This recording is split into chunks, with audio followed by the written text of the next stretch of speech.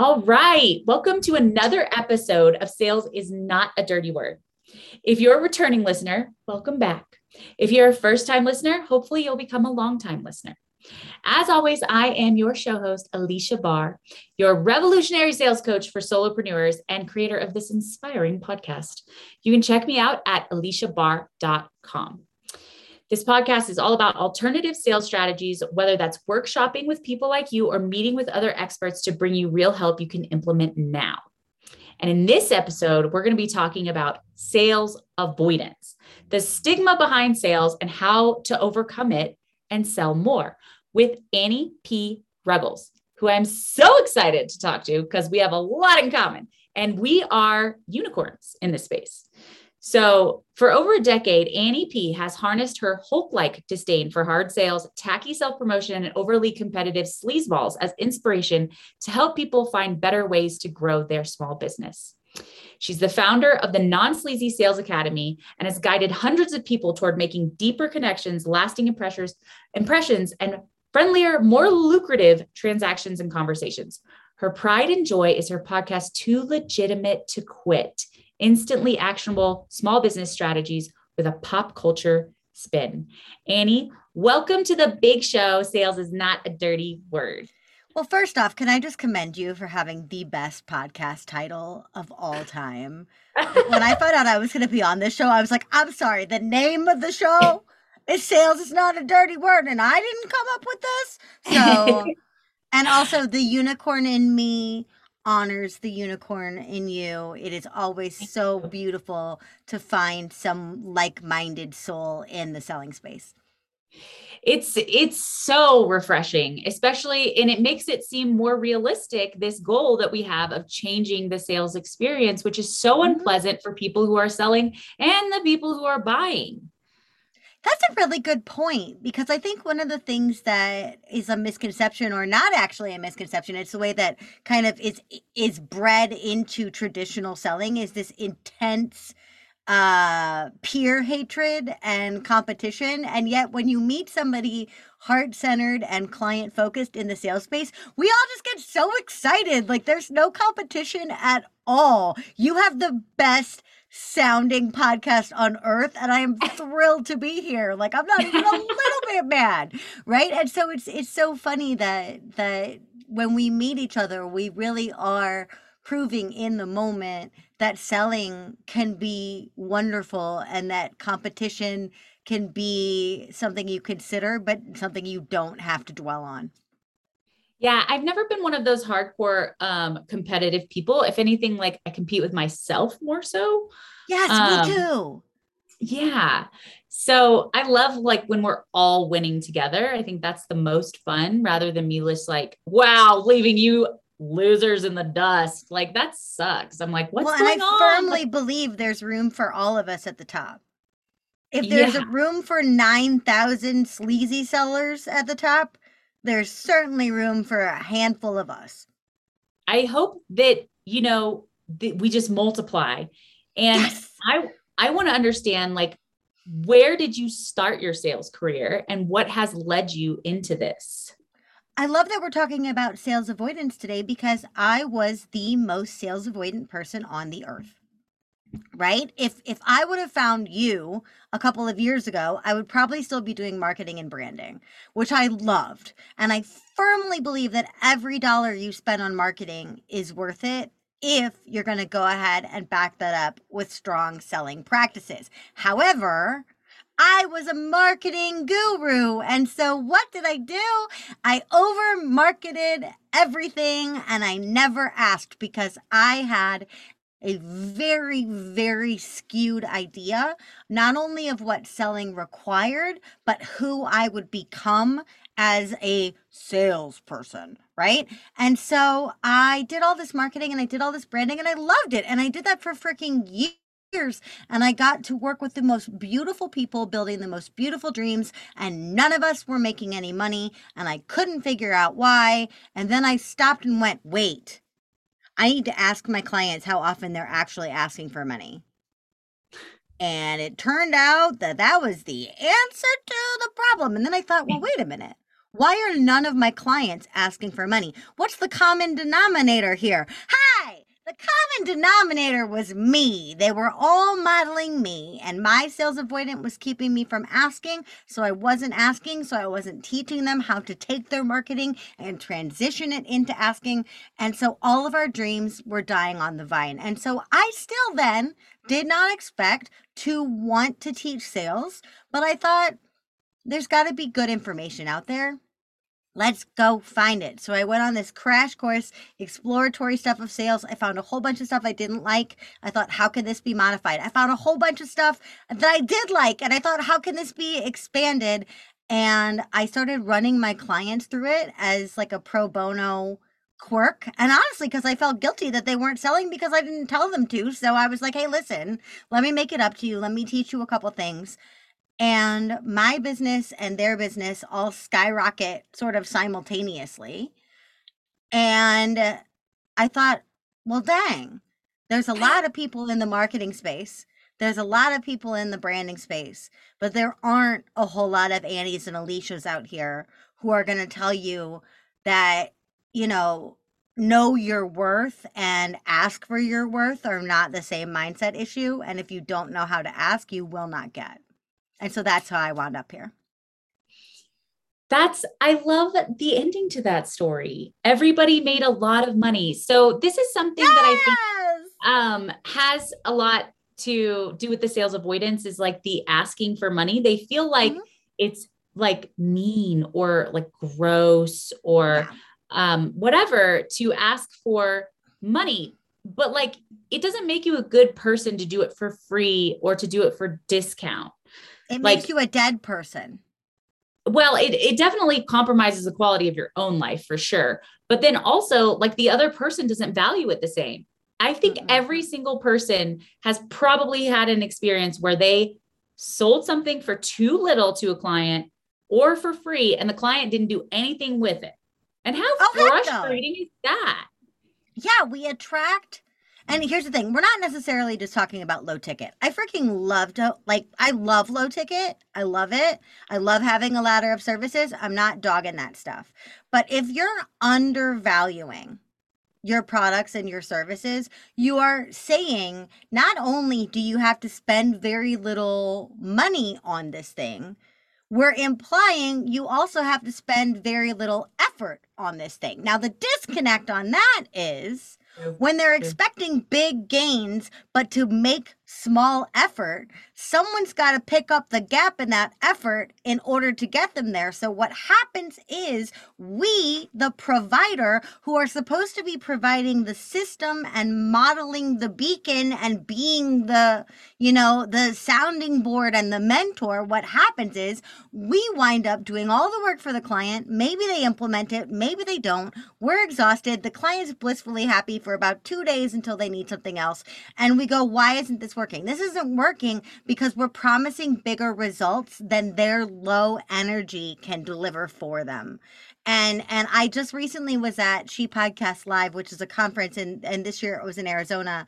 And Cameron Esposito was the opening keynote, and they said the most amazing thing. And I think about this all the time. If you have to drag someone through step 1, you'll still be dragging them step 30. And I have never found a better way to get clients I have to drag than not expressing my true value of my work to the client. So I wind up picking all the pieces. Does that make sense? Yeah, I actually think it's very well articulated. They are expecting a big result for low effort. And someone's going to have to pick up that gap in between. And there is a cost to that gap. Yes. And so it's just interesting because like, you're not doing anyone favors by not selling, not yourself and not the other persons. So I think it's like this misaligned idea that they're like a good person. So they're not a salesperson. You know what I mean? I call that the martyrdom of over marketing, right? It feels good.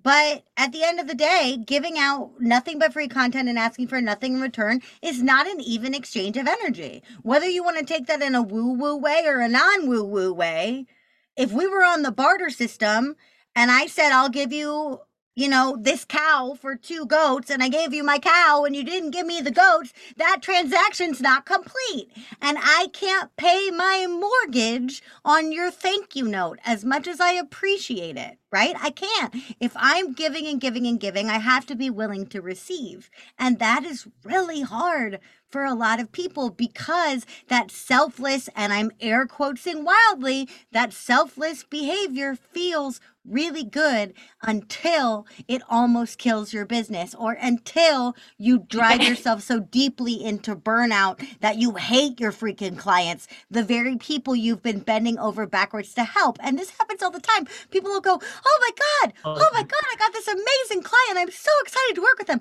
Ha, ha, ha. Well, a week later, they're cringing that that person's showing up on their Zoom. What happened?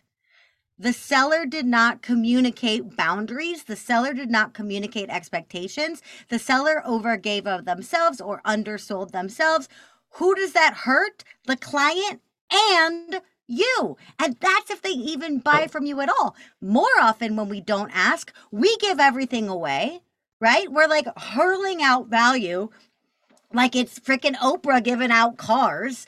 And we never ask them for anything. And so then one of our nasty competitors comes along, one of the people that actually feel like competition, and they go, oh, here's a buy button. You should click it. And then they do. And you go, what? You're my client. No, they were your free voyeur. You never asked them to pay you. So they were never really a prospect. So you can't really be mad that they're not a client, right? Yeah, it's so true. Man, you like reminded me of something right there that I really wanted to say something about. Now I can't remember it. But it's because I overtalk all the time. No, I mean, it's a really great point. Like this is something that I'm so glad more people are talking about. And I know that we need to talk about like, so what's, the solution for this issue, basically. So, I mean, how does someone learn to love sales? I think it helps because there's both a strategy and a mindset component to this. But I think for me and the way that I go about this is in order for us to learn to love sales, we have to redefine what selling actually is and what it requires of us. And one way that I have found very helpful is to just sort of look internally, track back your relationship with selling. For a lot of us, it started in childhood or our very first like big girl job where we had to go sell widgets for somebody else. And also look at all the ways that we have been sold to. That is normally how most of us define selling. So if we can see where that sales baggage or sales trauma or sales wounds, whatever you want to call it, if we can figure out where that originated, then we can start to pick apart the truth of it and the misconception of it. And the truth, the way that we get around that then is we go, okay, well, these things are really gross. So I'm not going to do them. I'm going to find alternatives. But when we find out the misconceptions, we can go, oh, I never realized how easy it was just to ask for the sale. Right? So that's the very first thing. Before we get into strategy, before we get into like how to really show up and, get in there and deal with rejection and all this other stuff, the first step to learning love sales is it's totally a wonderful thing to love. It doesn't make you a bad person. Being successful doesn't make you horrible. Earning money doesn't make you horrible. Receiving doesn't make you horrible. But it really helps if we know where that idea began. That's true. I always say that like people are usually going 180 from like what they think is a pushy sales. They're so scared of coming off as a pushy salesperson that they're completely underselling themselves. But once you start to have a good time with sales and realize that I know selling is serving is like a cliche or whatever. But like to realize that you're saving a client because you really care about delivering on that service and you're going to take good care of them. And you're saving them from someone who's good at selling, but is going to do a bad job delivering. Then it's exciting and fun to like save them from that. And you get to make money at the same time. That's Put that awesome. Superhero cape on. Every dollar you make takes $1 out of some jerk's pocket. Yeah. Good for you. Yes. Command that, babe. If you're showing up with ethics and integrity and love for your client every day, that money, if the law, if you know, if the world were totally all just sunshine and rainbows, he who cares most would get most. So you may as well try to advocate to get what should be rightfully yours. So every dollar you make takes a dollar out of a jerk's pocket. It's basically And like a public yes, service. It's like a form yes, of like volunteering, making the it's world a better also place. it also protects your clients. I mean, one of the things is one of those main areas of sales baggage, and you touched on this, was the horrible way that we've all been treated by other salespeople in the past. And so a lot of people come to us, regardless of our industry, having been burned by our industry itself or somebody within it. And if we can say, you know what, my industry is kind of gross, it's also kind of wonderful. I'm going to lean into the wonderful and leave out the gross so that you can get the benefit. The client goes, oh, and they always give you a horror story immediately. I don't care what industry it is. I don't care if you're a yoga teacher, a baker, they will tell you their worst customer service experience. They're Yeah. giving you research and development. They're giving you a playbook of exactly what not to do. How Yeah. lovely. They're just telling us the plays that upset them. What do? We figure out what the strategy underneath that play was. We remove the nastiness, the lies, the deceit, the arm twisting from that situation. We break it down with transparency, honesty, a little bit of vulnerability, and client focus. We keep our eye on the value that we're trying to provide and the problem we're trying to solve. And they have a whole new, fresh experience that doesn't even feel like being sold to. Not that being sold to is a bad thing. Well, people, there's that saying, they don't like feeling sold, but they love to buy. And it's so true. People just want to feel like they got, Yes. because I think what happens is when you feel sold, you feel like you might have been lied to, or Yeah. like at the very least, like lies of omission. Like I don't have all the details, but when you feel like you're buying, it's because you feel like you got all the information you needed and you made the right decision for you. And that feels good because you're about Heck to solve yeah. this problem that you've had. Yes. And that's another, I love that you said that because that's another answer to your question. How can someone fall in love with the process of selling? Think about someone that you love to pay. Whether it's the chef at your favorite restaurant, whether it's the, daycare center that taught your kid to read a year early and they just run into every day with open arms, so excited, or if it's, the concert that you paid a bajillion dollars to see before they retired for the 17th time. Think of someone you love to pay. Think of someone that you have described in your life as worth every dime. My question for you then becomes, with your heart and your skill and your dedication to solving that problem, why wouldn't you also be worth every dime to someone else? Odds are you are, you're just not asking for any dimes. Yeah. Or you like don't know how to communicate. I run into people who just don't know how to communicate what they do very well. Yeah. And that's okay. Like a lot of times we're too close to it to know that we're like, I see people go into the weeds a lot. Like they're saying weird details that aren't necessary on the first conversation and stuff that are overwhelming the other person. Or they just talk about like how many meetings they'll have as like the thing they're selling. And it's like, it's not about the meetings or, you know what I mean? Like, do you ever see that? Oh, all the time. Yeah. All the time.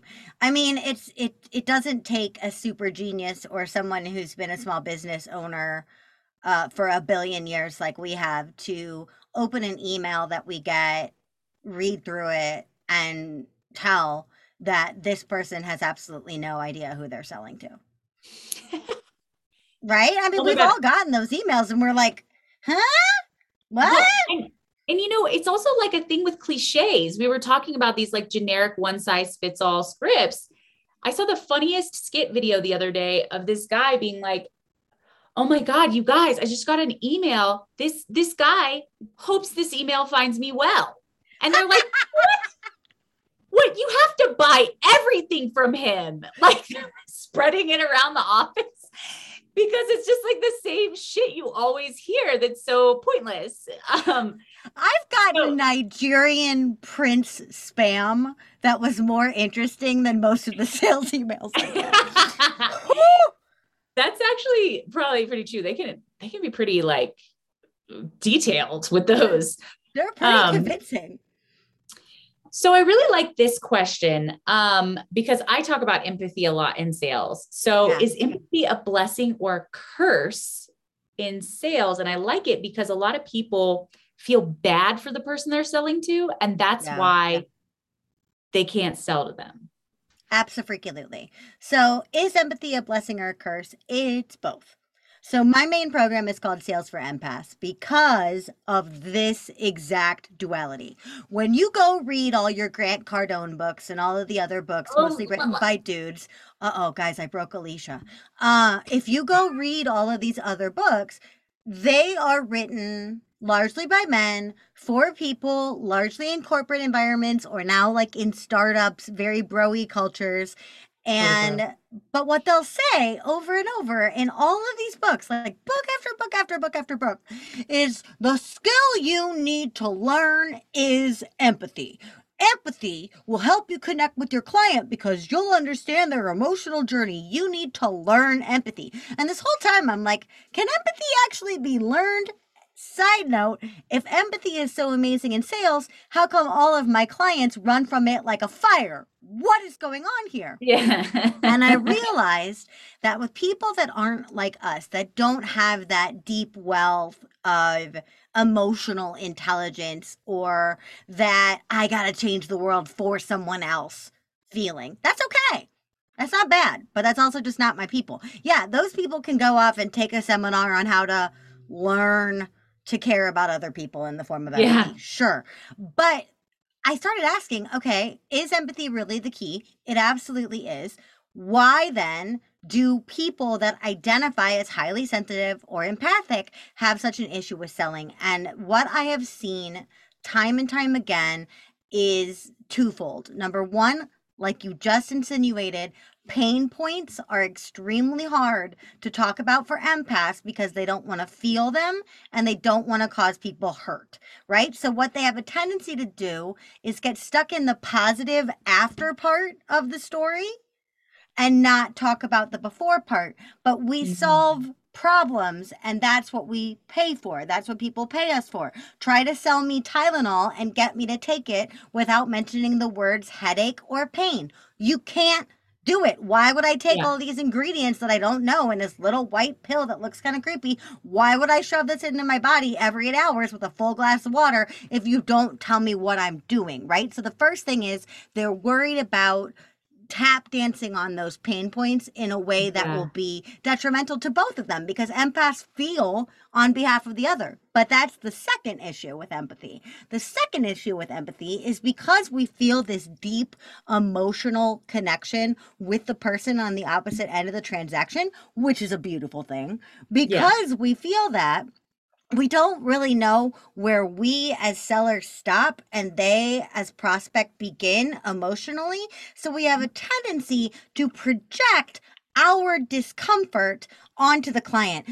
Wow, she's having a bad day. I really should. Ooh, I shouldn't push on that. And she said that she's ready, but like I think I should give her more time. That's you being uncomfortable. That's not the client being uncomfortable. That's Yeah. not using empathy to deepen a connection with someone. That's using empathy as a crutch not to sell to someone. It's very, very, very different, right? So is it a blessing? Absolutely. Knowing your client and making your client feel seen, safe, and supported is the most valuable thing that we can do as providers on this earth. But on the flip side, we also, empaths, have a tendency to make it about us even while thinking we're making it about them.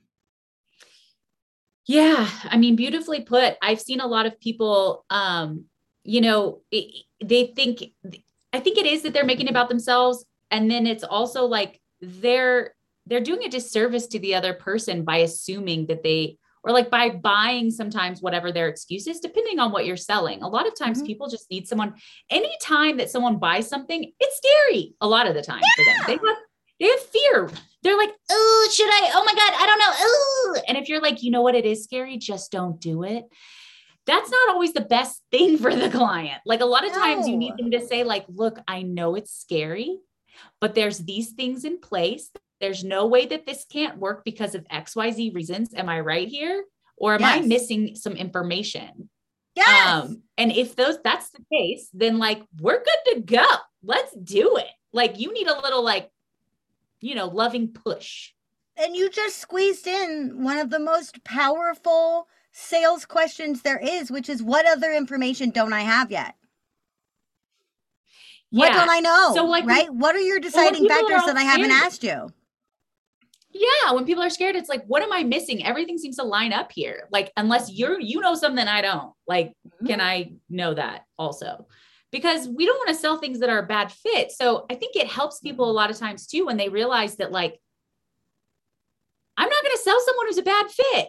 Like No. sometimes when I work with people, I'm like, wait, does this person get results with you? Yes. Great. What's the issue? Like, if you're not going to get them results, then yeah, don't do it. That would feel bad. Yeah. I think part of what I didn't Yeah. understand when I got into learning selling is I wasn't even trying to get rejected less, because if you don't ask, you can't get rejected. So I was trying to like put myself out there at all. But I don't think that I understood that by learning how to sell, I wouldn't only be fortifying myself against inevitable rejection, I would also be emboldening myself to walk away from the clients that aren't right for me. And so I see all these sales books all the time that are like, hear no less. And I want to just take a Sharpie and like scratch across it and write, say no more. Like, and not say no more, but like say no more Oh, often. it is such an empowering thing to be able to, Yes. yeah, it's so empowering. It opens up space for the right people. Like you don't feel like you've compromised yourself. It goes along with the same thing where you were like talking about managing expectations and setting boundaries. Like those Yeah. things are extremely empowering. And it doesn't have to feel like it doesn't have to feel like a rejection to the prospect you're talking to.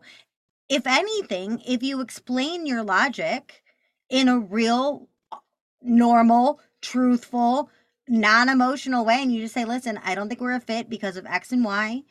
And then you say, but listen, I wish the best for you and I have an idea. You should go check out this person, check out this thing, give a little homework, whatever it may be.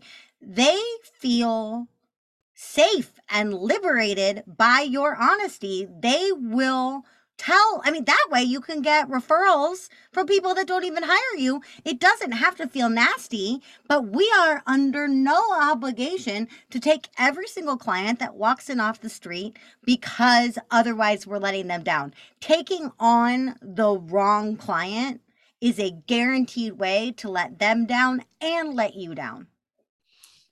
And I see it all the time. Like, if your only qualification is that somebody has a working credit card, like you're going to have a lot of failures. And there's a lot of people who are like, sell it at any cost, sell them. And it's like, even at their expense. And I don't know, it's just like kind of crazy. Cute. That's a really great way to sell something one time. It is not at all the way to get the lifetime value of a client and turn a client into an advocate. Or yeah, to turn them into an advocate for referrals. Exactly. Mm-hmm. So what advice do you have for those who struggle to charge well for their labors of love? Think about what I said before about the people that are worth every dime. And then once you think about that, I want you to think about what value you're actually providing, because it's probably a lot deeper or wider or touches more people than you think, right? So if you're selling, I sell sales training, right? What do I sell? I sell strategy, sure. I sell mindset tricks, sure. But on top of that, I sell confidence, legitimacy, business success, money, stability, all these other things, because those are the byproducts of my work. Where does that stop? That doesn't stop with just the client. If the client has a partner, if the client has kids, if the client lives in a small town community, whatever, it lends back to the ecosystem. If that client goes on and hires something, hey, that's a new job, right? What does that do? Oh, that changes that person's life. It ripples, it ripples, it ripples. And I'm not saying every single thing we have to do, we have to be able to say we'll cure COVID or cause world peace to just spontaneously occur, but it's probably a lot bigger value than you think. So first things first, think about people you love to pay and why you love to pay them. Then I want you to look at your value and go, wow, I really do provide a lot into this world. And finally, then, after you've smooshed those two thoughts together in your head, I want you to remember that each of the Kardashians is paid to exist.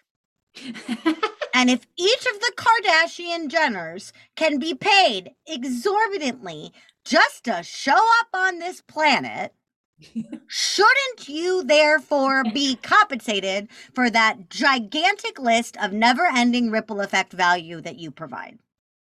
Yeah, it's going to touch so many lives. Think about the people Yeah. who you're going to help, and then they're going to go on and touch lives. And Yep. yeah, I love that. And if you don't believe in your product, then we have a whole other issue.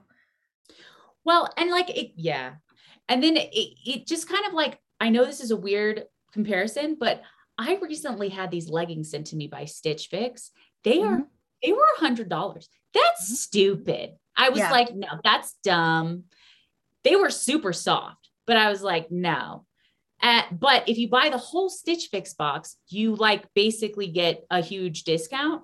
So I ended up buying them.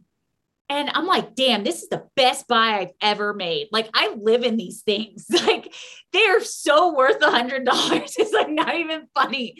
And you just feel like so good about this purchase that you made and how much it like contributes to your life. And I know it's just leggings, but like, think about you If could be that's someone's just cozy leggings aesthetic. and you're selling transformation, by all means. I mean, I feel the same way about like expensive cheeses.